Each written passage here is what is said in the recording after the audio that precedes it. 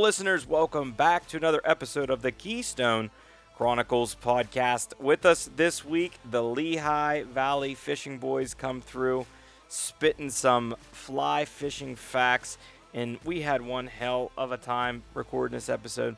Guys, you got to go check out the fish that Ben and Eddie are catching on Lehigh Valley Fishing. Absolute monsters with beautiful colors. And if you know me, you know that I'm a trout bum, trout connoisseur, whatever you want to call it, man. I love trout fishing in this beautiful state that we have. And these guys, they enjoy it too.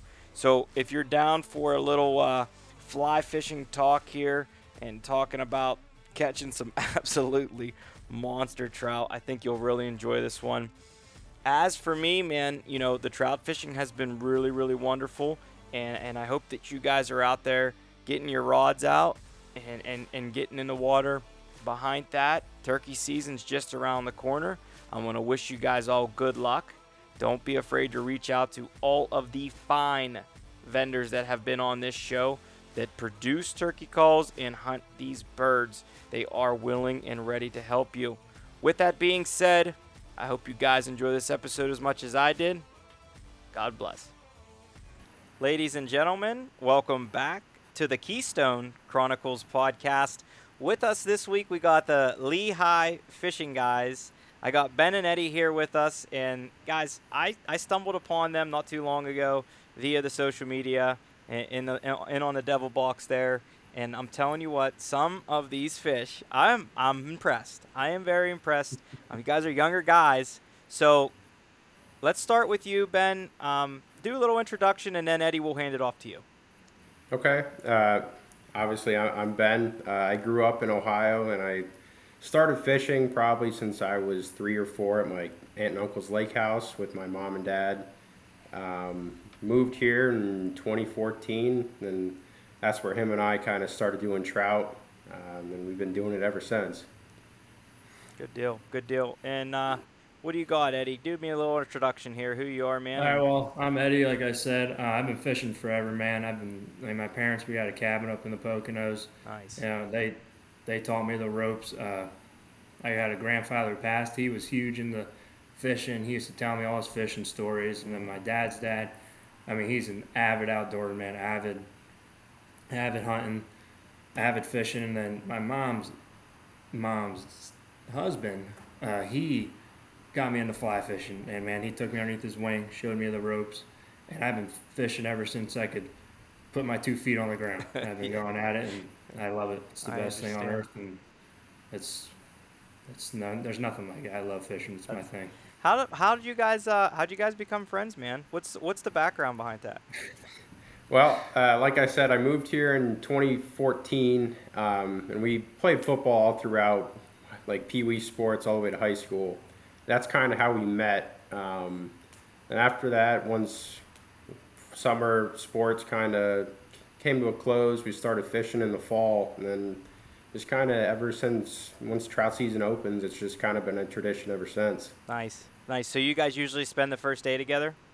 Oh, yeah. Yeah. I don't think we've missed a year. Nice. What's the tradition? You guys go to the same place, or? Yeah, we go up to my cabin up in the Poconos. And, nice. You know, we wake up early. This year it's kind of cold, kind of raining, so we were like, man, we got to get up. There's going to be people out there. The weather's nice. I got out there, and we were the only ones on the creek. We were like, heck yeah, this is good. And we were standing there pouring 6:30 in the morning, cracking jokes, having a good time, just enjoying it. And that's awesome. Time. That's awesome, man. That was a good opening day for me also. It was like I went out, and I'm thinking, there's going to be people everywhere, and No, there wasn't, and I had a lot of fun. We ended up taking my daughter to a creek, and she caught her first trout, and she's reeling it in, and we get it up out of the water, and what does she say? She says, "Oh, that's baby shark." So it was a lot of fun, and now Dad catches a lot of baby sharks, and some of them actually come home and make it to the fillet board, and now we eat baby shark too, so... Very nice. Yeah, it's a lot of fun. That's what it's all about. It is. It's a lot of fun, man. So, I just want to ask you guys kind of how the fishing is right now. You got it. Go ahead. Yeah, I could touch on that a little bit. Around where we were at, up near school where we go, I mean, the fishing's pretty hot. The weather's picking up. Hatches are coming off. Uh, the blue wing olive hatch in Pennsylvania, Hendrickson's are absolutely insane. So when they start coming off, man, the fishing gets great. Yeah. The fly guys, the fishing's here. You know, the spinner heads are on them. They're cracking them. It's time to pull out the fly rods when you're going to get them. A little power bait might work, but it's time for the flies. Lately, it's been pretty good. Water temps, they're right where you want them. Mm-hmm. So it's been good. We've been doing well. So Yeah. So when you guys are fishing, this time of the year, are you guys focusing on certain types of streams? And what I mean by that is, if you go to a stock stream, are you guys, hey, we want to chase these rainbows, these big PB or these big rainbows or these big hook jaw browns, or are you guys more like a blue line chaser, brook trout connoisseur kind of guys? We kind of, it really depends on the day. Like we'll wake up sometimes early in the morning. I know last weekend we went out, and in the morning we were like, yeah, we're just going to go try and catch some stock fish, and ended up not working, and then we just started targeting wilds and stuff like that. And it ended up being a good day. So it really just kind of depends. You just got to go with the flow. Yeah. Yep, I'd agree with that. Sometimes what I've run into is I'll go to, like the west side of where I live, and maybe if it rained or something and the water's muddy, and it's weird because then I'm like, you know what, screw it, I'm going to go to the east side of where I live, and it's clear as day, Yep. or just a wee bit murky, and that's perfect fishing conditions. But along with that, out you guys' way, I think it's a little warmer than it is here. And you guys usually able to fish like into late June? Okay. yeah, the limestone creeks, they stay cold. The spring-fed creeks, Right. they stay cold. I always tell people is, you're fishing when it gets hot in the summer. I know a lot of guys are against it. There's to a certain point I'm against it too. Yep. But you use a rubber net. You don't really hold them. We use really small flies. I'm talking grab the fly. You don't touch the fish. Maybe you cup the fish with the rubber net. Nice. Pop out that fly. The fish is back in the water. Yep. When you start handling them, you start throwing them around. When it gets hotter out, then you're playing with fire. But if you know how to handle them and you respect the fish, they'll be all right. Yep. But there is a certain temperature you gotta watch. Yeah. So. A little bit different temperature for the type of trout that you're after, as far as how they get lethargic or how you're going to burn the oxygen out of them. But that's a great point. Handling trout is something I see either people get straight up just burnt online for touching a trout, Yep. or or they know what they're doing and they do a good job of. If they don't have a net, maybe they're wetting their hands before they touch it. Or I think that's a huge thing because the oils on your hands takes that silky kind of like sliminess off them, and that's like their like mucus, like protecting coat that really protects the fish. If you take that off of them, that hurts them. But anymore, I haven't seen somebody this year really mishandle a trout. I think people are starting to really start to respect the outdoor a little more. Yeah. Yeah, I could agree with that a lot. I think that there's been a change and shift in that. People are a little more educated on the catch and release method. I know that I sort of, I won't keep a wild or a native trout, and usually you can tell the difference. Yep. There are times where maybe you do keep a wild trout, like a wild brown or like a wild rainbow. Usually, like I said, you can kind of, but maybe you make a mistake and you do keep one, or vice versa. Maybe you think one is a native or a like a wild brown, and you do release it.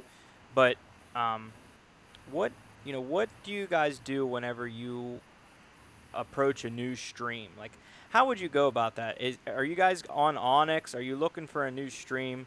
Are you asking around? How do you guys go about a new stream? And then when you do find a new stream, what's the first method of approach? You guys chase each other to the stream, and then whoever's fastest gets the first cast in the honey hole, or what goes on here?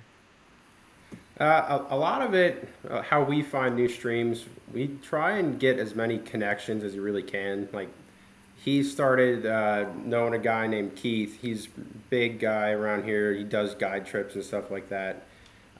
He kind of showed us the ropes in some aspects and showed us some new places. So it kind of helps having that older generation kind of show you around and show you what to do. Oh, yeah, for sure.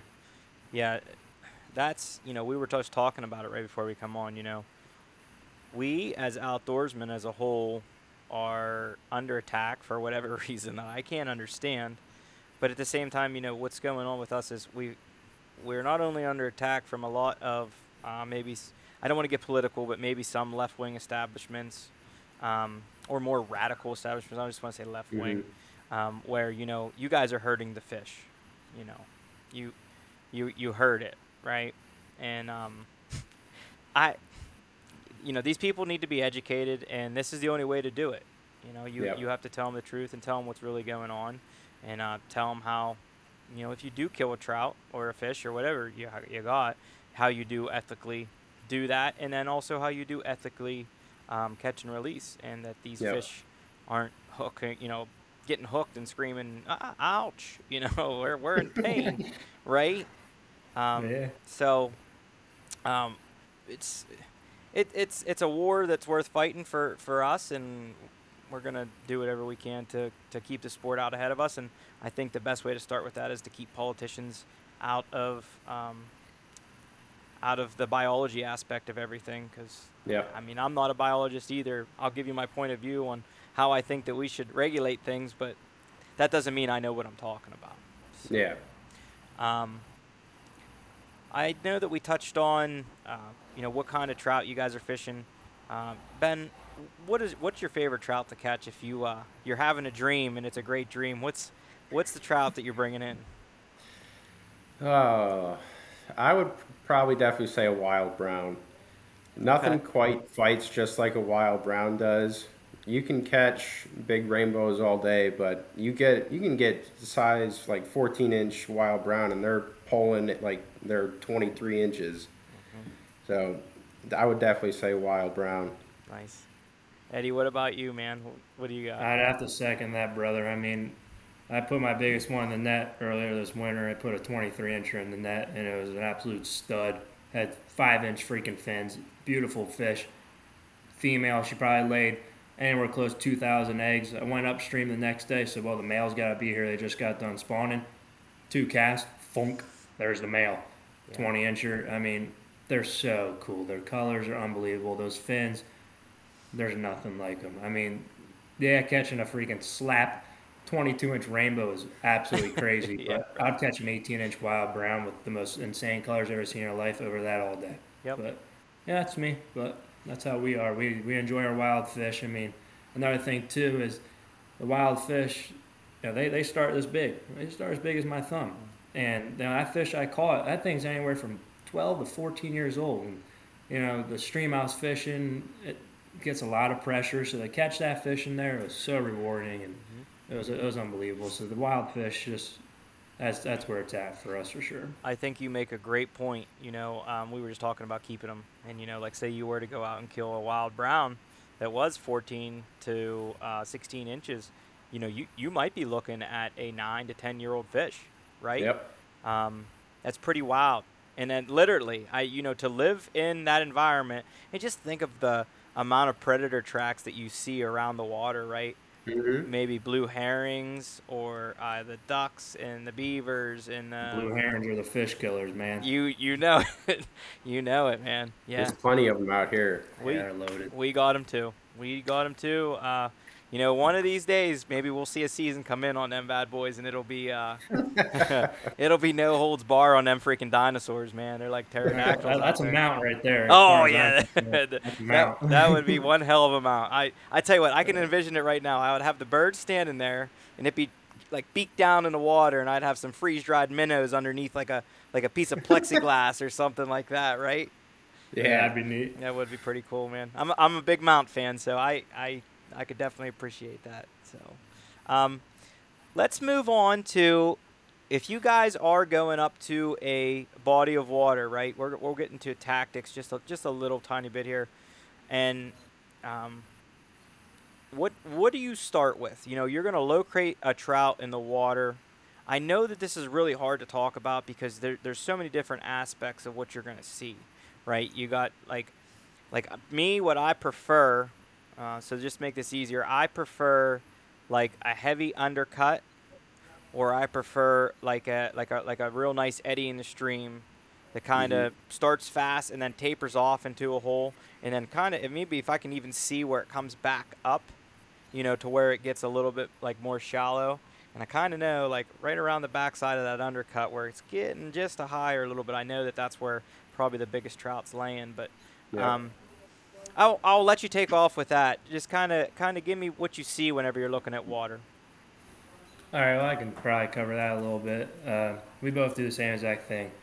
Me personally, when I first walk up to a stream, Ben's the same way. We've been doing it like this. Like I said, we've had a lot of mentors teach us, but we are self-taught also. One thing I learned, we both learned, you first walk up to that water, I don't care if it's a 6 foot deep hole, a foot deep hole, don't step in the water right away. I'm all about ankle deep, Right. and you're fishing to run close to you first, because sometimes those fish are feeding shallow.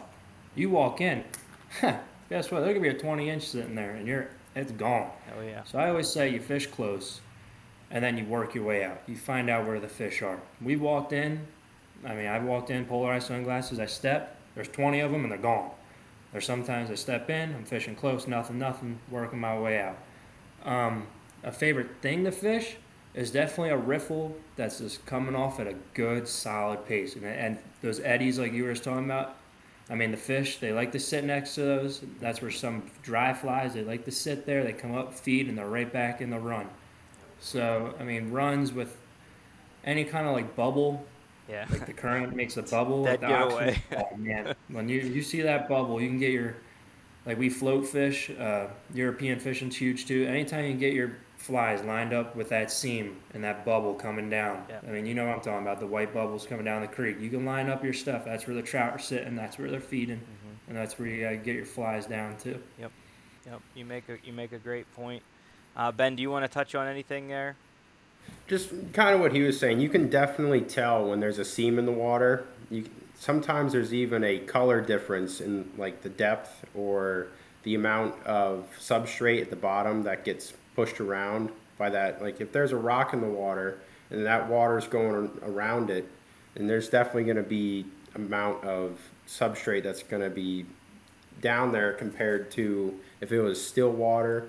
There's definitely going to be like more sand and smaller stones behind that big rock, and you're definitely going to be able to tell the difference in the water. Yeah. Yeah, I've found that in your like uh, more shallow streams with the smaller pebbles in the back, come time where the water gets a little tiny bit warmer, not too warm. I found larger trout for whatever reason laying there in the early mornings Mm-hmm. or in the evenings. Yeah, they're feeding.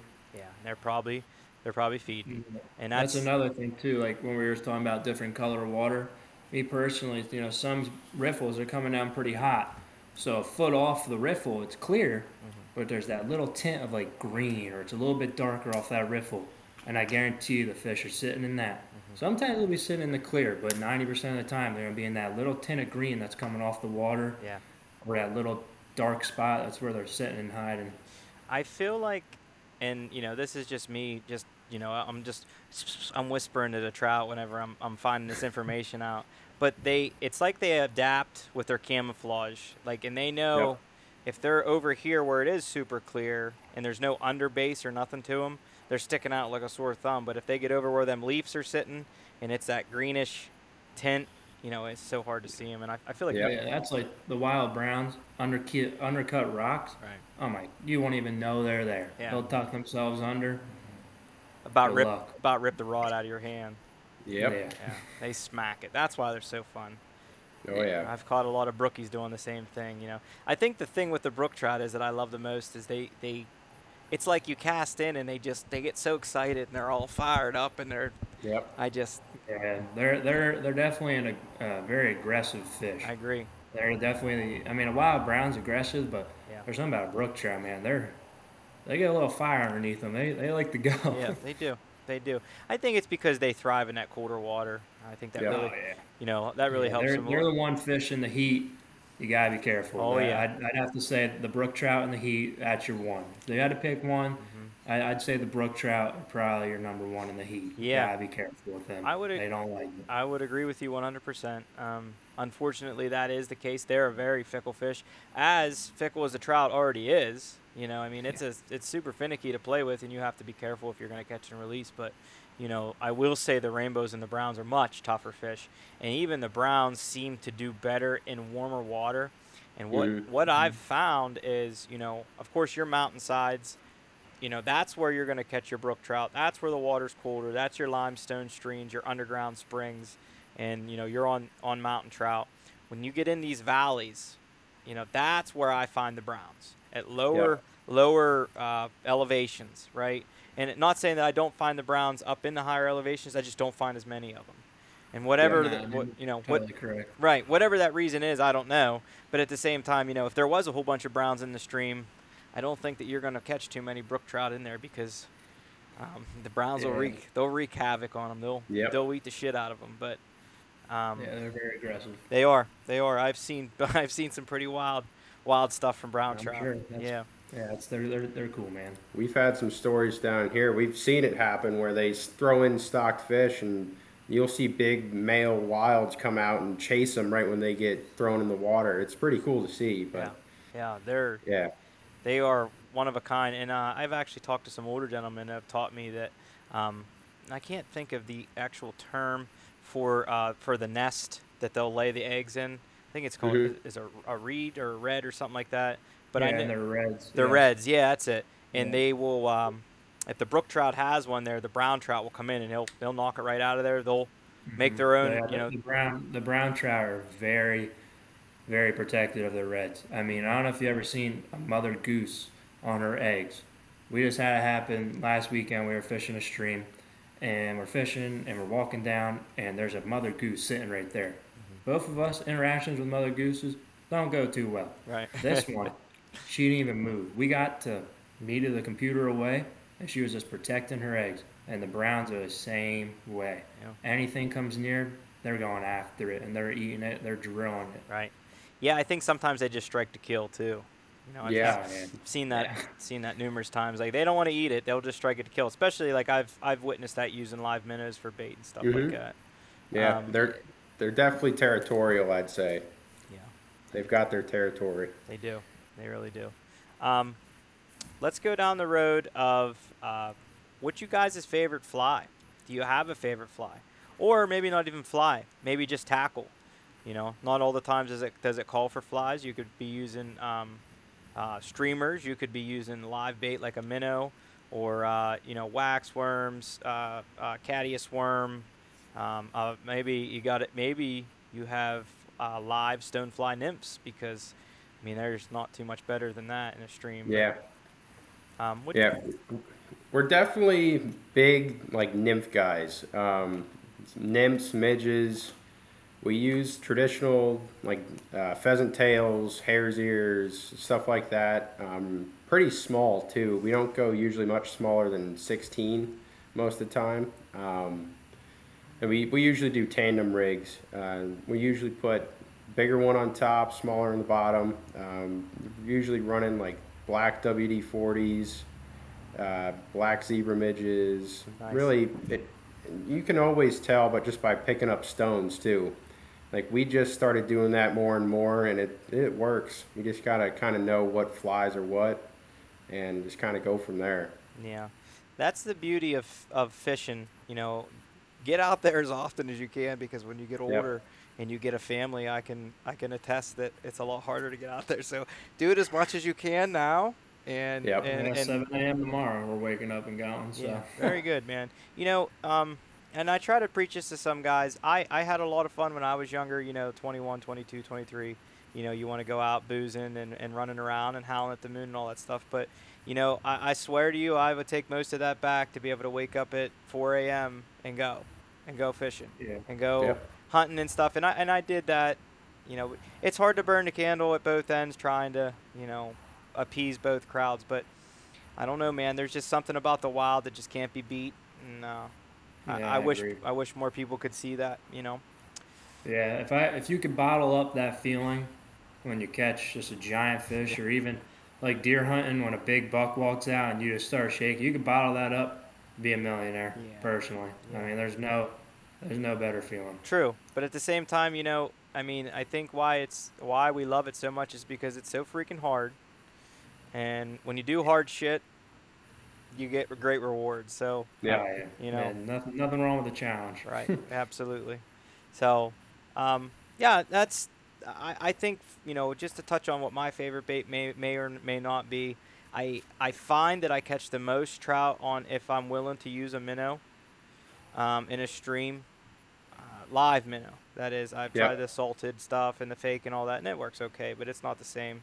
But to me, I think that the mayfly nymph is. I think that's the best thing that you can use for trout in a stream, especially when they're feeding. You just can't keep them on. Hmm. Yeah.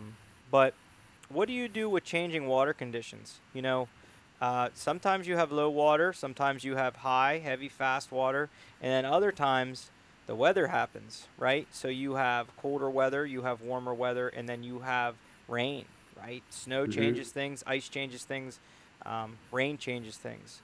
So when you have a changing weather condition, what do you guys look to do, right? Yeah, you have low water, or you guys even fishing? You have heavy, fast water, right? It just rained. Maybe it's milky, right? Maybe you got some chocolate milk out there. Like, do you have anything that you guys feel like you're doing different than somebody else, or something that somebody taught you down the line that you guys are practicing? Yeah, I could probably talk about this one a little bit. Talking about, we can start at lower water. Lower water, personally, as if someone was fishing, you know when it's too low. Yep. You know what I mean? You walk out to a run that maybe you fished a stream before. You walk out to a run and you know it's 3 feet deep, and you're like, oh my God, it's 8 inches deep. Yeah. Probably should not be fishing the water. These Yep. fish go into stress. It's very hard for them to, and you start throwing stuff on it, it gets them even more stressed out. That's when bad things happen to streams. But on another point, whenever it rains and we get that high, milky water, sometimes we like fishing that. A lot of guys shy away from it. They get nervous. I don't recommend walking out to your hips, but walk out to, a comfortable spot. Mhm. Sometimes they're in those soft sides because they Mhm. can't swim in like the heavy currents, so they'll come over to the soft. And sometimes, I mean, we've had great days in milky, heavy, coming down hard water. Yep. Yep. And we're not in the water far, but we're fishing the soft seams, and the fish like to sit there and they're feeding because the water, the bottom's getting stirred up. But personally, my favorite, and Ben will probably second this, favorite water condition would have to be when the water just has that little tint of green. Yeah. It's just got that little mineral to it. Mhm. That's when the fishing's lights out. Yep. Rainbows, brook trout, browns, you name it. That's my kind of water. It has that little tint. That's when I'm waking up before everybody else, and I guarantee you we'll be on the water before you. Yeah, just like that was like he just said. Last Sunday that happened. It rained that Saturday, and we went out. When did we get up? 4:30. Yeah, we got up early. Got up at 4:30 and went to a stream up in Slatington, and that's when I ended up catching that 27-inch rainbow. So Yeah. that definitely I would second the like the day after it rains with that emerald tint. That's what you want. Yeah. I agree 100%. Like, it's supposed to just trickle around here tonight, and Yep.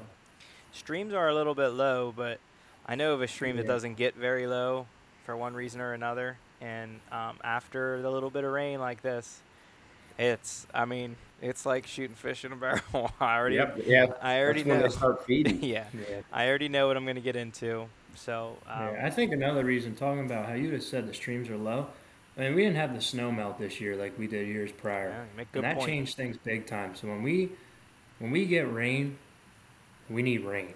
Yeah, You know what I mean? Like right now, personally, the streams aren't hurting, but they're not where they should be for this time of year. We don't have that snow melt, and we don't have heavy downpours coming in. We need like one day of this hardcore rain, yeah, so the streams just get a little bit up. But they're still fishing good, like we said earlier in the episode. Like it's still good fishing. It's cold at night, so the stream's cold. So yeah. You make a good point. I have found that other than like right after rain, like you said, when it's not chocolate milk.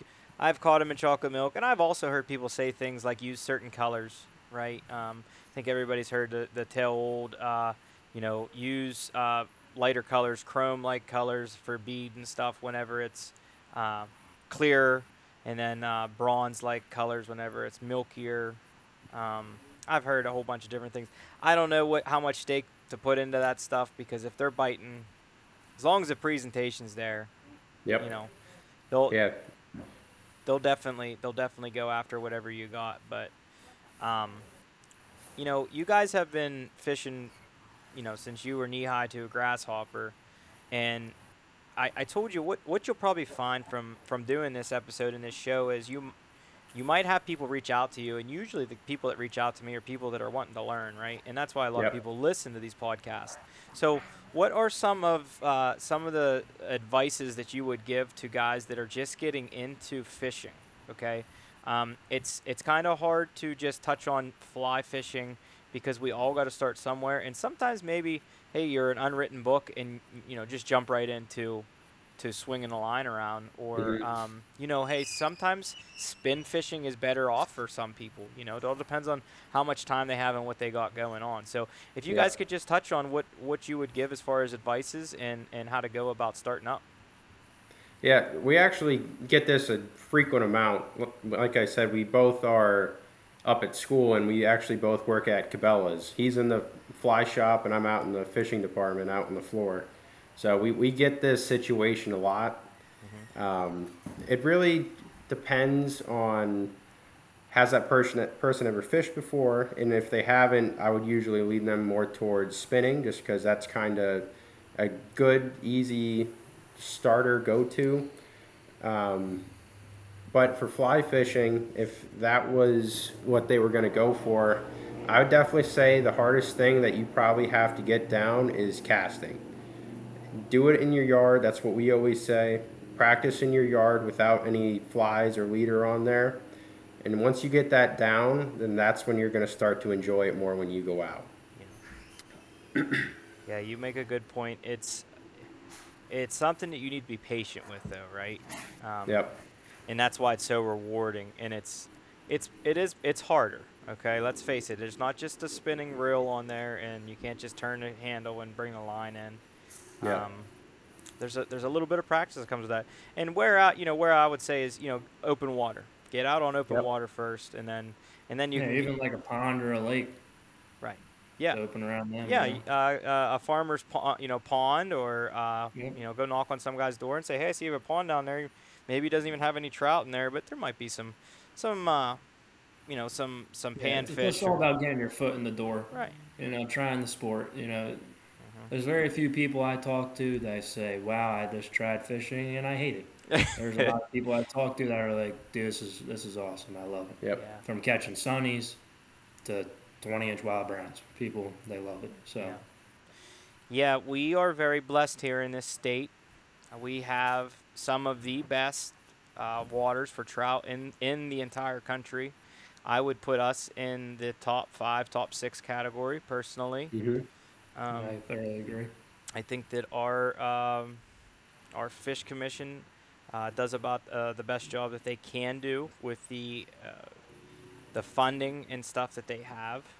I believe personally, if we had a uh, combined system for wildlife instead of two split entities, I think Yep. that they might have more resources and actually be able to even elevate it higher or further than it is now. And I also lean on DEP, EPA, or whoever to help clean up mine runoff. Hmm. Yeah, maybe it's not their responsibility or whoever, but if it ain't them, whoever else, I Yeah. don't know. There's other organizations out there and stuff that do help clean up water, but I Yep. feel like that's something we should really focus on because there's probably four streams around my house here. They would be absolute killer streams.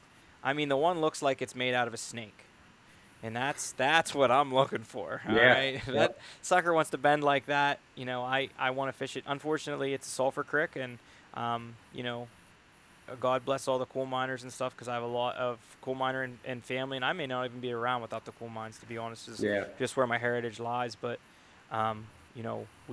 we got to clean up some of the old stuff that happened, some of the runoff that come out, and Yep. that's what I would like to see happen. But It could even be on the fishermen too, not at that big of a scale, right, but right, if you pass a bunch of line in the stream, pick it up. yep, Same with trash and garbage and stuff like that.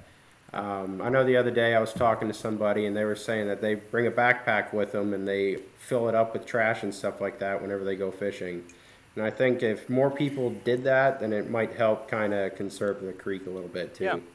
Yep, you make a great point. I actually take a backpack with me, and I'll clean up trash as I move through the stream. And I'm all for you guys taking, guys having a beer on the stream, or a cup of coffee or a Mountain Dew or whatever. But if we're gonna carry that stuff in, we got to bring that stuff back out with us. Yep. Fishermen have a really bad, really Yes. really bad Yep. reputation of loitering or littering and. Actually, I would say, yeah, loitering too, loitering in the same spot, which kind of annoys me for some reason. But Oh yeah. they don't do a very good job of cleaning up, and it's No. unfortunate. But at the same time, we can pick up the slack. Yep. Yeah, for sure. That's how we lose access. That is the quickest way to lose access. A lot of the waters here in Pennsylvania are on private ground. Yep. So, we got to make sure we're doing our part to help people that own it clean up, or we're gonna lose access, and we sure as hell don't want to see that, because I know 3 or 4 of my best spots are on private ground. So, Mhm. I want to jump into some of the most memorable moments that you guys have fishing, and that can be together. That can be, I would say I love fishing together with my friends and family. I think that the hardest thing is you have to be far apart to fish, where you're doing your own thing, but at the same time, if the water's quiet enough, you like to be able to chat back and forth, right? So it's hard to fish with a buddy, but at the same time, it's like, hey, I'm killing them down here, or look at this big bastard I just pulled out of there, right? Or hey, net that thing, because we all know how it's. You got one hand up here, and it's like, man, I wish I had that go gadget arm to net that sumbitch, but. Yeah, it's so. Just touch on some of the stories, man. Give me a couple memorable moments. Like when you hear that memorable moment, it's like, that's the time I remember. Yeah, I think we can do like Ben can say one, I can say one, we can say the one that we have together then too. Like Yeah, we can that's talk perfect. about them. So. Well, we don't really spend much time without each other fishing. Like every time we go, it's usually together. Mm-hmm. Like it's a rare instance when we're out by ourselves or something like that. So we're usually a buddy system, and it's usually safer that way. But probably one story that I have, I think what one is our freshman or sophomore year of high school.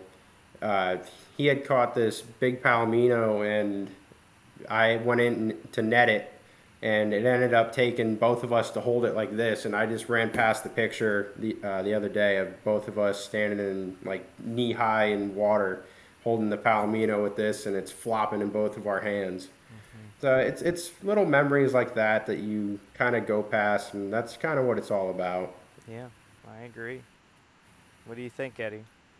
Yeah, talking about me and Ben fishing. I remember the first time I took Ben up to my cabin, and the first time he ever caught his first ever Pennsylvania trout, and it was just awesome. We were from that moment on. We said, "Dude, let's rock. Let's take it away with it." And ever since then, we love the sport. We love doing it. And like I said, it's very rare we don't go without each other. Just safety reasons. We like to wade in the water. Yep. God forbid something ever happened.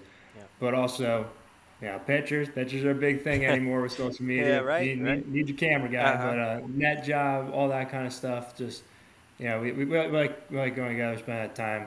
There's we are in school. It's stressful being in school, so when we can get out and just kick back and catch some fish, it's awesome. But another memory too is, like I said, I have a lot of people that have taught me a lot of things about hunting and fishing.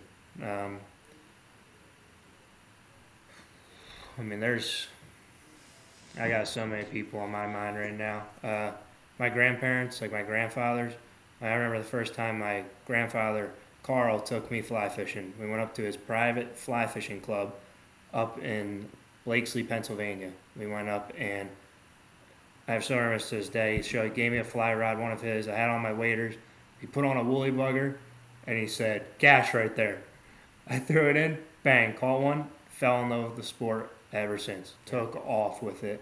And then 2.5, 3 years ago, my buddy Tom Spray, he introduced me to this guy named Keith Gardner, and Keith has taught us the ropes, man. This guy is the most unbelievable fly fisherman I ever met in my life. Like I said, he guides around the valley, guides in Jersey. And Tom said, "Eddie, dude, like I met Tom on the stream from my one buddy Caden, and Tom said, you got to meet this guy. You got to."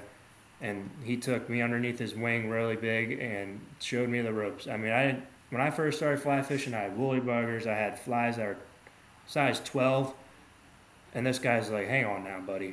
Here's a size 20."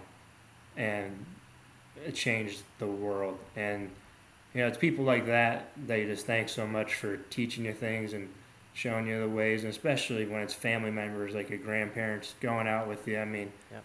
it's just something special for sure when you make those memories. And like my grandfather's 86 years old, and me and Ben, we still take him, and he's just got a smile on his face the whole time, and that means a lot to you because he showed you. And he might not get around the same, but it's something special to get out in the water with the ones you love and enjoying the outdoors. So when you do take your grandfather, my question for you is, how much fishing does he do, or how much watching does he like to do you? That's funny you say that. Recently, we've been taking him out, and he he's a diehard streamer. Like, he loves his streamers. Like, I'm like, "Carl, man." That's what I call him. He's my mom's mom's husband, but their parents got divorced. So I call him Carl, but he's really my grandfather. Mm-hmm. So my grandfather Carl, he is diehard streamer. I'm like, "Carl, man, try out the nymph." No. This guy is religious to the streamer, and he rips them out. But there's sometimes the streamer, it ain't working. So he'll pop a squat on a rock, and he'll watch us go at it, and he loves it. He loves watching us catch fish. Yeah. I mean, laughing, cracking jokes, just having a good time. It's what it's all about. We love this. We love taking them out because, it's hard for him to get out. Put him in the truck. We say, let's go, and put him on some fish, and, man, he has a ball. Yeah. I think that what you'll find whenever you get older, or you guys have a family, or whatever the plan is even if you had a pupil and you're the mentor, is he's just sitting back reaping the benefits of his labor. You get to see what you put out there and what you created, and that's sometimes it's better to just watch that happen. Yeah. But you guys you're both really lucky that you had the mentor and the people that were available and ready to show you, right, how to do this stuff. And we have to. Yeah, we were self-taught for the longest time, and then we started really getting into it, and then we just had a couple people come in, say, "Hey, try this and this," and then we'd go and try it, and we put our own little twist on it. Like, for example, some flies, some people might tie them full brown body. Okay, full brown body, and they use all brown thread. Well, I'll put a brown body on it. Maybe I'll put black thread on it. Changes the world, It's just the little things and what you use them and what people are teaching you. Mm-hmm. Well, it's kind of insane that a fish, right? This dumb thing that sometimes you can just get in a net can be so precise on the way that something is presented to them. Whether your fly hits the water like this, or it hits the water like this, you know what I mean? Or just like you said, the little nuances of black and brown string instead of white or whatever that would be. Yeah, that's like the guy I was just talking about, Keith. We were out fishing with him. I'm like, "Hey man, what are you putting on?" He's like, "A size 26. And I'm like, "Are you out of your mind? Like, that is tiny." Minuscule. 2 casts later, on. And you got to think to yourself, how in the heck does this fish see this little thing coming through the water? You'd be surprised. Yeah. It's crazy. It's wild. But it's so, and Ben could say this too. We got into fly tying, and Marcus, when you catch your own fish on your own fly, you catch a fish on your own fly. I mean, oh, there's nothing like it. You put in the time and the effort to make it exactly how you want. You're sitting there with your hand, and it's starting to hurt, and you get the fly exactly how you want it. And some of Ben's biggest fish this year have been on his own flies, and it's so cool. Yeah, It's that's definitely one of the coolest things. That's awesome. I can't think of many things much cooler than that. And I'd say down the road or something like that, I'll definitely try um, to tie my own flies. But Yeah, you should, man. We'll see how it goes. It's definitely worth it. It's busy as it is, but hopefully I find time and I can learn how to tie flies. And Yeah. I will, man. I have my feet in so many fires, and I love the traditional side of things. And I know it won't be long for me to pick up a trad bow here too, and get on that journey. I have a lot of guys beating me down here. They're ready for, their arms are open and they're ready for me to join the dark side, if you will. So yeah. Come on over. yep. So I'm well on the way. But speaking of different things used for one trade, do you guys have any type of gear that you recommend? I'm not a huge gear head, but sometimes a little bit different gear can help. And do you guys have anything that you usually point anybody in a certain direction to? Because I know you've probably used a lot of different things. Yeah, one of the things like we kind of touched on earlier with that, when you're extending long back with your fly rod, it's kind of a pain when you have little tiny stubby handled nets. We actually started using a net. It's probably got a 2.5 foot handle on it. Nice. Sold at Cabela's, and you can really extend far out when you got your rod all the way back, and it kind of makes it a lot easier to land, especially bigger fish, with something like that when it's got a little bit of a longer handle. Yeah, that's cool. You make a really good point. Some people might not think of small little nuances like that. Yeah. What my buddy told me one time was he brings a real heavy towel, right? And he wraps his wading boots in this real heavy towel that he has at the end of the day. That way when he leaves them in the back of the truck and we get a frost, they don't freeze in there. Yeah, that's And smart. I never really thought of that. And I said, really, just that? He said, really good idea. yep. He said, the towel's so thick, just keeps just enough of that air out of there to keep them from crusting up and getting all hard and frozen up. Yeah, I mean, I know one little silly thing like that. We've been through phones like there's no tomorrow. Our parents, they're not too happy when we go fishing. We have waterproof cases now, but a sandwich bag on the phone is your best friend for anybody out there who's maybe putting their phone in the water one too many times. A sandwich bag in the waders, it's a good thing. But talking about gear on that point, people are afraid. I work in the fly shop at Cabela's. People are afraid of the big rods. They're afraid of the 10-footers, the 11-footers. Those 10 foots, 11 foots are what land the fish. Right. Because you got that short rod and you're maybe running that 6X tippet, which is only about 2.4 pound test. You got that short rod, that fish is pulling. You don't got that bend really that's coming off. It's breaking. We use 10-foot rods, and that's one reason why we land such big fish too, because we have that so much length and you have so much of a bend at the top of the rod that we can run that lighter tippet. We can run that certain line, and you can almost horse them because you got so much rod that it's way more beneficial. Yeah. So I always tell people, don't be afraid to, if you can fit it. I know some people, you go up like north in the Poconos, you ain't getting a 10-foot rod Right. with some of those. Understood. Shoots. Yeah, You know what I mean? Like an 8-foot, even I just sold a 7-foot two weight the other day. I was like, holy crap, this dude's going for native brookies, and but if you can get a big rod in there, that's your go-to. Yeah. But I will agree with you on that 100%. Any day of the week. Not only are you able to land fish in a better manner, you are able to get it out there further if you need to. Yep. A bigger rod will get you more length. It will get you out there further. You just have a lot more you're working with. And you're right. Yeah. I don't know why guys shy away from that rod. Now, like you said, yeah, you're not going into mountain laurel or the honeysuckle with a 11-foot. And if you are, sure, let us come watch and we can laugh for a while. And you know what I mean? yeah.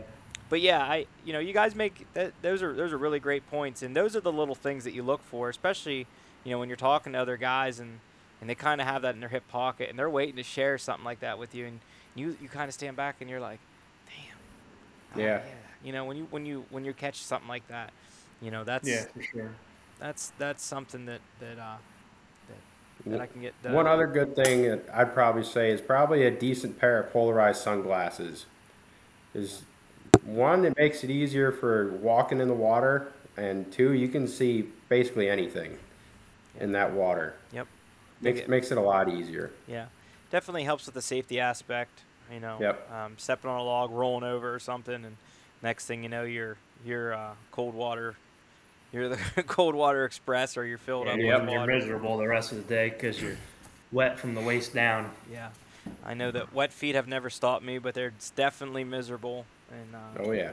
Yeah, we've been swimming in waders before, so some fish they're that big, and he had one on the one time, and he's sitting there, he's like, oh my god, it's huge. I ran out.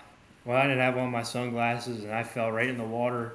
Waders are filling up. We still netted it, but it's that's what it's all about. it so. is, man. It is really what it's all about, and I love it. I love being part of it.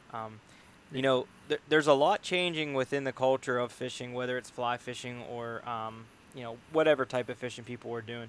And this show is for the aspect of trout. But do you think that right now there's anything as far as technology concerned that is too much, something that could help more? How do you feel about technology aspect as when it comes to on the water? I think technology has taken over the sport in a good way. Okay. You look at a fly reel from 1980, and you look at a Lamson Guru right now, fresh off the shelf. There's no comparison. These reels, the rods, everything is made very well. Now, of course, you got your cheaper end stuff. If you're a beginner, you buy your cheaper end stuff. You get up higher in the Fenwicks, the Atoses, the Thomas and Thomas rods, and you're talking $800 rods, the technology is there. The fiberglass rods, it's cool. There's so much to it, and I don't think the sport would be at where it's at today. I don't think there'd be as many people doing it if we didn't have such great technology. Yeah. I think you make a good point. I don't think that there's anything in the fly fishing aspect. You know, I want to go as far as saying in the trout fishing world that is Yeah. like super. You know, this is going to help you be much better than the other guy beside you. You know, when you're talking about some other fish, certain fish finders and stuff, and different lakes and Yep. stuff like that. Yeah, I think talking about that, I think that's come a little bit far. I think that's a little like I forget what it's called. The bass fishermen use it. Oh man, it's a Was it's a it like live scope? yeah, those live scopes. I mean, might as well just stick your head underneath the water with a pair of sunglasses and start looking around. As far as I'm concerned, I Yeah. mean, that's that part of technology. The fly fishing part, I think the technology is great. Fish finders, I think it's cool, so you're not wasting your time. But at the same time, me personally, we were talking about it earlier, I like a challenge. I want to jump on the boat. I want to go out. I want to fish. If I'm not catching them, okay, I'm going to move. I'm not going to sit there on my fish finder with my head glued to it trying to figure out where they're at. I mean, I think it's neat. Like ice fishing, they got like the fish finders and stuff, but those like live scopes, I mean, that's just talk about fishing out of a barrel. Oh my gosh. Right. Right. I enjoy watching some of the videos for like the walleye guys out on the water. Yep. Oh, I I don't. think I think it's so cool, like the technology. Like, don't Right. get me wrong, I'm not bashing it. I think Right. it's so cool, but at the same time, it's like I don't know. It's I like almost cheating in a sense. yeah, I like going out I there and agree. freaking hooking them myself, not my live scope catching the fish. Yeah. I have to agree. I don't like the word cheating. I don't know. Like as long as it's legal, then I don't know that it's cheating. Yeah. Yeah. But Yeah. it is It's assistance, legal right. assistance. Right. You know, like I was saying before, I feel like fly fishing and like maybe like traditional archery kind of go hand in hand with each other. There's not many shortcuts you can take, right? It's like you don't go to the gym and just hang out and come out fit, right? You got to Yeah, you put don't come out with a rock hard 6 pack of abs from sitting there going, "Hey, buddy, how's your workout going?" right. So you got to put in the work, and Yeah. I feel like that's why those two coincide very well. There's lots of Yeah, I know. practice. There's lots of little nuances that you like that you get and it's Yeah, I think just talking about like hunting there. I think it goes hand in hand with fishing. Like the live scope, it's almost like I'm baiting deer. You know what I mean? Like it's. I don't like doing it. I mean, it's illegal in Pennsylvania. I hope no one does it, but I just it's just not the same. When you put in your time, like for deer hunting, you put in your time. You find out where they're at, what time they're coming and feeding, what time they're on this trail, and then it pays off. I think it's the same thing with bass fishing or even trout fishing. We know some streams. Okay, I know if I go at this time at 8 a.m., I know I'm not catching anything. I wait a half hour, I'm gonna hit them, Yep. and that's putting in your time. Like we used to keep it inside our phones. We used to keep like water temp, water outside, what we used, and you put in that time, and then it all pays off, and it's so rewarding. I mean, I've caught two 20-inch wild browns this year that I know, like I know the fish, and it's so cool when other people are sitting there and throwing, not catching it. I walk in, boom, I catch it because I put in my time. I know the fish, and a trophy fish, but you know them, and that's what I think is so rewarding. But at the same time, with technology, I think it is very cool how you can do that. But personally, as we are, for as young as we are, we like the old-fashioned way. Put in your time, it pays off. Yeah. Yeah, I mean that's why you like it. You know, you guys have already learned that, and you've already established that the more time you Yeah. put in, the better that your results are. Um, you know, what do you guys think about trout populations? I know that you guys have been fishing for a while, but trout populations, size, and the quality of what you're catching, and then we'll get into maybe some things that we would like to see change or stay the same here in our great state. Well, I know around here, at least in the Lehigh Valley, there's been a few droughts past few years. So that kind of hurts. Well, obviously it hurts the wild population and stuff like that, even stocked fish. But we're just now kind of starting to see them coming back. You're catching more and more wild fish. They're of like decent quality. Um, we're even starting to see some nicer rainbows that almost seem to have kind of like a wild look to them. Now that doesn't mean that they are wild. They just might be getting colored up in the hatcheries and stuff like that. But Yeah. I would definitely say that the wild fish are starting to make a comeback in the Lehigh Valley with the droughts in the Yeah, past. that's like the little Lehigh got low that one year, and I got real low, and it's finally coming back. Like the Browns are finally coming back. It's finally good fishing. But personally, we both talked about this. We fish a lot of state streams that are state stock. Sometimes the state puts in the minimum size. They put in the 8 inchers. Right. Us personally, I mean, they're in there to keep. They're in there to release. You want to keep them? That's great. Right. Go right ahead. Yep. Eat them, of course. I know some dudes, they'll throw them in their freezer 7 months later. Oh, Right. well, I forgot that thing's in there. Yeah. But I think if you're going to keep them, I think they should bump up the legal size.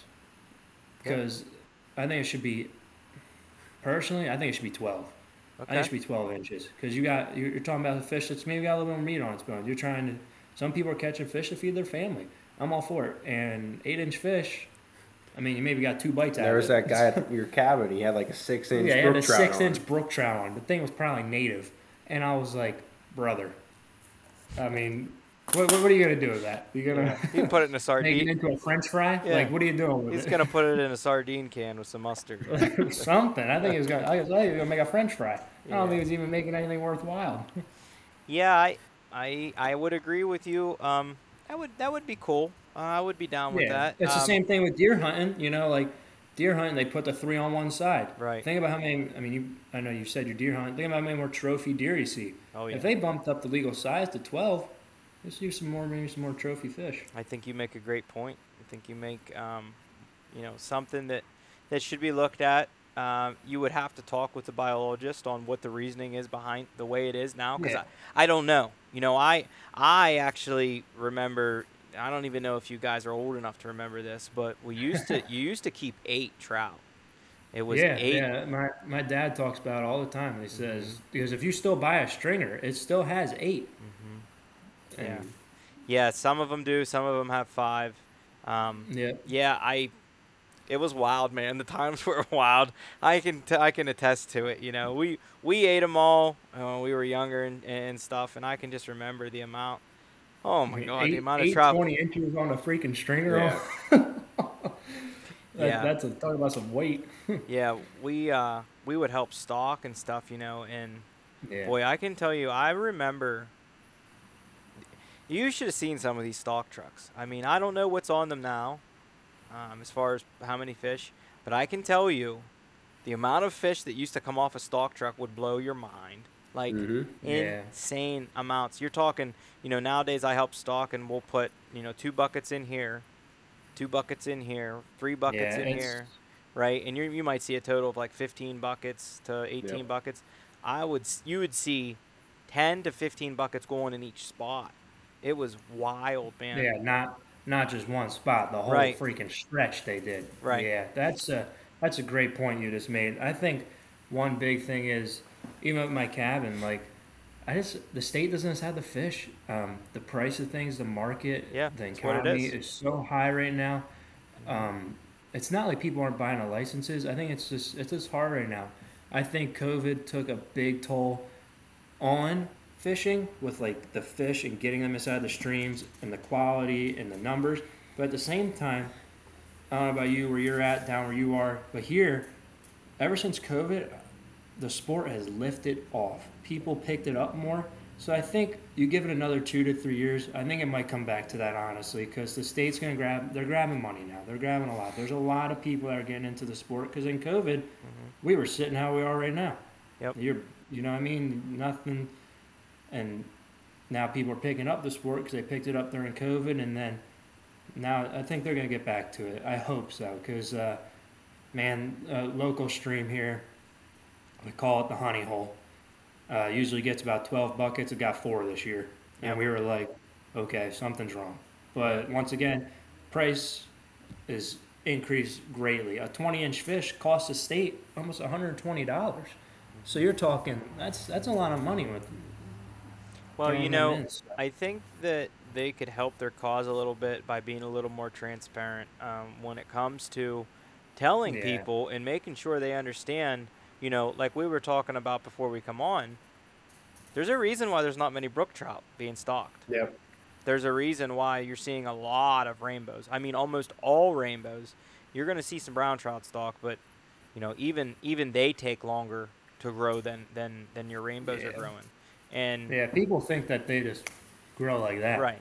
There's a lot of time, a lot of studies, a lot of science that goes into raising healthy, good-looking fish, and Yeah. you know, Yeah, it's like I said, transparency I think would go a long way with them. You know, they show up and they want to act like they're putting on a lot of fish and a lot of big fish, but you know the people aren't blind. They're watching the buckets go in the water and they know that there can't be more than 50 trout in that bucket, right? And yeah, when you go and put 6 buckets in and you look at everybody and say, "Hey, we put 1,000 fish in," well, how, right? And yeah. I think we have some of the best fishing, like you said, in in the country. yeah, As yep, far as I'm we concerned, will. there's wild browns that I catch Yep, that look like they just fell out of Montana, yeah. and I think I think they could do a little bit better. But at the same time, COVID smacked everyone in the jaw, Yeah. and I think it will come back. I think Mhm. uh, there's definitely a lot of volunteer help, which is cool. I'm sure when you go stocking, it seems like a lot of people are getting out. They want to help. They want to see the fish. Yeah. So I think it's gonna. I think it might pick back up. I hope. Right. And you know, for anybody listening who sits in their truck and writes down telephone pole numbers and watches us stalk the streams, I'm coming for you, mother. I know who you are, and I'm watching you, Yeah, and you're not. we know your We vehicle. know what And you vehicle showed you're up. in, and I'm telling you, you know, I see that too often, to be honest. But you know, Yeah. like I said, to each is their own. I just like to put that out on the air and tell you, we know who you are. But Yeah, we know you are. We see when you walk away with your stringer. I know you saw them all go yeah, in. We know who you are. But yeah. at the same time, hey, they're doing their studies, I guess. Like I said, I'll tip my hat to the Pennsylvania Fish Commission, the Fish and Boat. I think Yep. that they do well with what they have. I usually have great conversations and good run-ins Yeah. with those guys. Friendly as anything. Yeah, Yep. And They love seeing people out. Yep, I'm glad they protect the waters the way they do, and Yep. keep it up because I know two of them listening to the show here, so they know who they are, and we thank them. They do what they can. Yeah, they do the best they can. I know a lot of people who want to be them, and I tell them all the time, like, do it, man. You know, they're in need. Yeah. They're just like law enforcement and educators. You know, they're in need. Fish Commission is in need, and I think it's a great job. We were gonna do it too. It's something that's in need, but the people are so friendly. They love watching you fish. They're not out to get you. They're out to make sure you're doing it right. That's you know? right. That's right. Yeah, you're not scared unless you shouldn't be scared unless you're doing something wrong. Yeah, So. unless you're doing something wrong, then worry about the guy in the green suit sewing up. Other than that, you're all right. Read your damn fish regulations and it'll be fine. I understand what you're fishing. Yeah. So, with that, guys, I think you guys had a great session with me here on the show. I gladly and greatly appreciate you coming through, coming to me live here the whole way from the Lehigh, and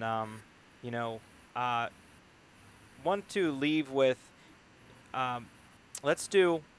If you guys could pick together, now you have to pick 3 guys together, right? These could be any people that you know, people that you've seen, or people that you know of. I want you guys to take three people fishing with you. They could be people you know, people that you're, acquainted with, people that you're not acquainted with, maybe somebody who you just, hey, I think that guy'd be great to fish with, right? That's a good question. Out of anybody? Yeah, anybody you can think Oh of. man, that's a really good question, man. You got a stump there. Yeah. I mean, there's some pro guys, but like we had to talk. I think. I mean, of course, our buddies. Our buddies are our number one go-to. We had to pick. If we can group it into one real quick, our buddies. Yeah. I mean, there's nothing better than fishing with our friends. There you go. It's something about it. It's special. But if we had to pick people, man, I don't even know. Probably someone on Team USA fly fishing. Pretty cool. Joe Humphreys. I'd love to go on a fishing trip with that guy. Yeah. And just watch. I do. He doesn't live too far from here. Yep. No, he's right out. He's right out near State College area, but there's lots of them. And one more. Yeah. If you can think of one, it's not the end of the world if you can't. Usually, guys appreciate that because it gets them into their head. But yeah. Man, that's a heck of a question. I mean, there's a pro bass fisherman. I'd love to jump on boat with Scott Martin any day of the freaking week. But I was gonna say him or Bill Dance probably. Bill Dance. I'd love to jump on a boat with them dudes. Yeah. But I know there's some people. I mean, we're gonna put this on our Instagram. We're probably gonna put it on our personal social media. Yeah. Anybody ever wants to go, feel free to DM us. We'll take anyone. We'll show you the ropes. Like I said, awesome. I know a couple people that guide. I got some buddies that fish just like us, great fishermen. And I tell you right now, there's not many times that we go out and we don't catch fish. Yep. So, I mean, if you want to learn how to fly fish, you want to learn how to do it, don't be afraid to DM us, DM Marcus about us, or even DM Marcus. I mean, I'm sure he'll take you out and show you the ropes too. Yep. I do what I can on my side of things. My biggest thing that I push for is, I want to see the kids out doing it. I will gladly show any adult that wants help, as much that I know, and try to pass it to them. But I'm the way I'm born and bred is the kids, man. That's the way, and that's it's the future generations. Just like us, people took us underneath our wings. We were every little bit of 13, 14. And another thing too, if you're near the Hamburg area, Cabela's, come up and say hi. You want to learn how to get into spin fishing, learn how to fly fish, we'll hook you up. We got stuff you can't even imagine for beginners and experts, everybody from I got kid fly rods, I got fly rods for dudes that are big timers. And I think, like you just said, I think the biggest thing is with technology, kids are glued to their phones, their iPads. Get them out. Get them out in the water. I mean, I can't tell you the last time I turned on an Xbox. Yep. So, we just got to keep the sport going. Yep. You do that stuff, and you know that you would be kicking yourself in the butt because you'd be going, man, I could be on the water right now. Man, I could be in the woods right now, right? There's just you never know what you're gonna hook into. That's another thing too. You never know. You never know what's in the bottom of that stream. It's just like deer hunting. There's always a bigger one. That and the one more cast. Yep. There's times where I think my We're wife. bad. We're bad with that, man. We'll still be fishing right now. Right. Here we're at, it's 9 o'clock. It's pitch black. I know my phone light out if I know if I'm fishing after a certain fish. I understand, man. I understand. That Yeah. that one more cast, boy, has that got me into more trouble with my wife than most things. I think it gets us in trouble, but sometimes that one more. I mean, I remember the one. Well, if you go on our Instagram page, Ben caught the biggest rainbow of his life this past weekend. It was 27 inches, 16-inch girth, 10 pounds. Yeah, It monster. looked like it fell out of freaking Erie. He said, "Let me get one more cast axe." We were about to walk away. Everybody and their mother was standing next to us, ready to cast this fish, and we're standing there with my buddy Tom, like the Three Stooges, freaking whipping at this thing, getting it to eat. Ben asked me, he's like, "What should I do?" I told him what to put on. First cast, thunk, it was on. We needed that one more. Next thing I he's got the biggest fish of his life in his net, and it was neat. The thing was just a slob. It's just you're holding it, and the meat's curling over your hands. It was that one more cast sometimes could be the one. Is that the one with the eggs coming out of it? Yep. Yeah, that's the one. Yeah, that was a big girl. Yeah, I seen it. That was a hell of a picture. I noticed that right away. I said, "Son of a bitch, look at Yeah. You watch some people online, they know how to hold the fish, but that one, you didn't know how to hold that one. That one, you could hug it and it would look big. So Yeah, it's big. But- I seen the picture. yeah, But thanks. hey, before you guys go, man, I want you guys to promote your brand, right? Promote what you're doing on all social media, and where can everybody find you, and how can they get a hold of you? Yeah, so you can find us on Instagram. We started our Instagram page back in 8th or 9th grade. So we've had it for a little bit now, but it's just Lehigh Valley Fishing. I think it's Lehigh_Valley_fishing. Yep. That's us right there. Feel free to DM us any questions you ever want to get out. You ever want to learn how to fly fish, you ever want to learn how to spin fish, give us a DM. We'll bring you up to Cabela's, maybe hook you up. And like you said, we know people that are guides, professional guides. Yep. Like they have guide licenses to fly fish. Yep. Like we can hook you up with them. They're great people that we are comfortable putting other people with. Yep. I mean, we never put anybody in harm's way. Right. And there are people that will show you how to catch fish. Even us, we can show you what you need to do, and if you want to learn, everyone's come out and talk, maybe learn a new spot. We'll show you maybe a little honey hole, but that's where you can find us on Instagram as of right now. But we're gonna try and get out a little bit more. But yeah, we've got guys who do drift boat tours down the Lehigh, so Yeah. we can kind of get all facets of information for people if they ever need it. if we ever want to reach out, so. But we really appreciate you asking us to be on this show. Yeah, As absolutely. two young anglers, we really like it, man. This is cool. We appreciate it. Yeah. You guys are welcome back every time, and I do this thing like you guys will catch on to it here soon. I'll touch in with you here not too long and touch back on your season, and we'll see if we can. Yeah, man. Even like, hey, we were just talking about it. Maybe we'll get back together sometime soon. We're going on our first ever turkey hunt next Saturday for a Pennsylvania opener, and we never been. I mean, we're hardcore deer hunters, hardcore fishermen. We've never been out for the turkeys yet, and everybody talks about when you hear that first gobble, you're gonna probably jump out of your skin because they're gonna be about 2 feet from you when you hear it. But people talk about it, so I think that'd be a cool episode. Maybe talk about our first time getting out, or maybe when we first shoot our first bird, we can get one on the ground. Yeah, what my advice to you would be is... Yeah, you got any advice? You say you're a turkey guy. I'd tell you that on your first hunt, I would not be afraid to shoot a jake, which a jake is a smaller bird. And yeah, I think spring gobbler's only jakes, isn't it? No. So a jake is a smaller bird, a first-year bird, maybe even a second-year bird, whereas your gobbler it has a beard, but it's just not an older one. Right.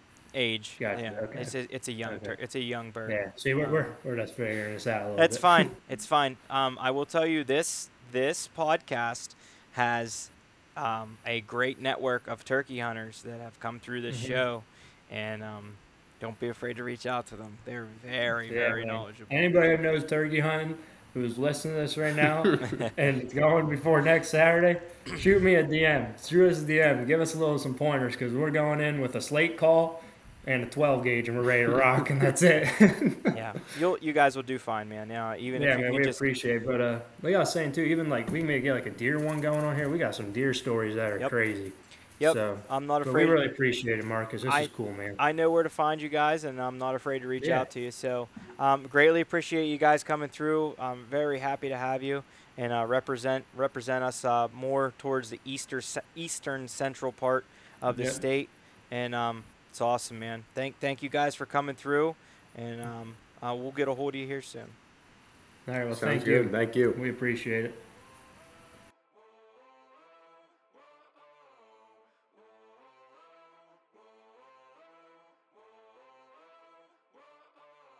You have made it to the end of another episode of the Keystone Chronicles podcast. Lehigh Valley Fishing Boys. Ben and Eddie, thank you guys so much for coming through. Really appreciate you guys spending your time with me and sharing your experiences and stories. It means a lot to all the listeners out there. All the listeners, please, guys, you know the drill. Head on over to whatever platform you're listening to this on and show your love. Until next time, thank you. God bless. We'll see you soon.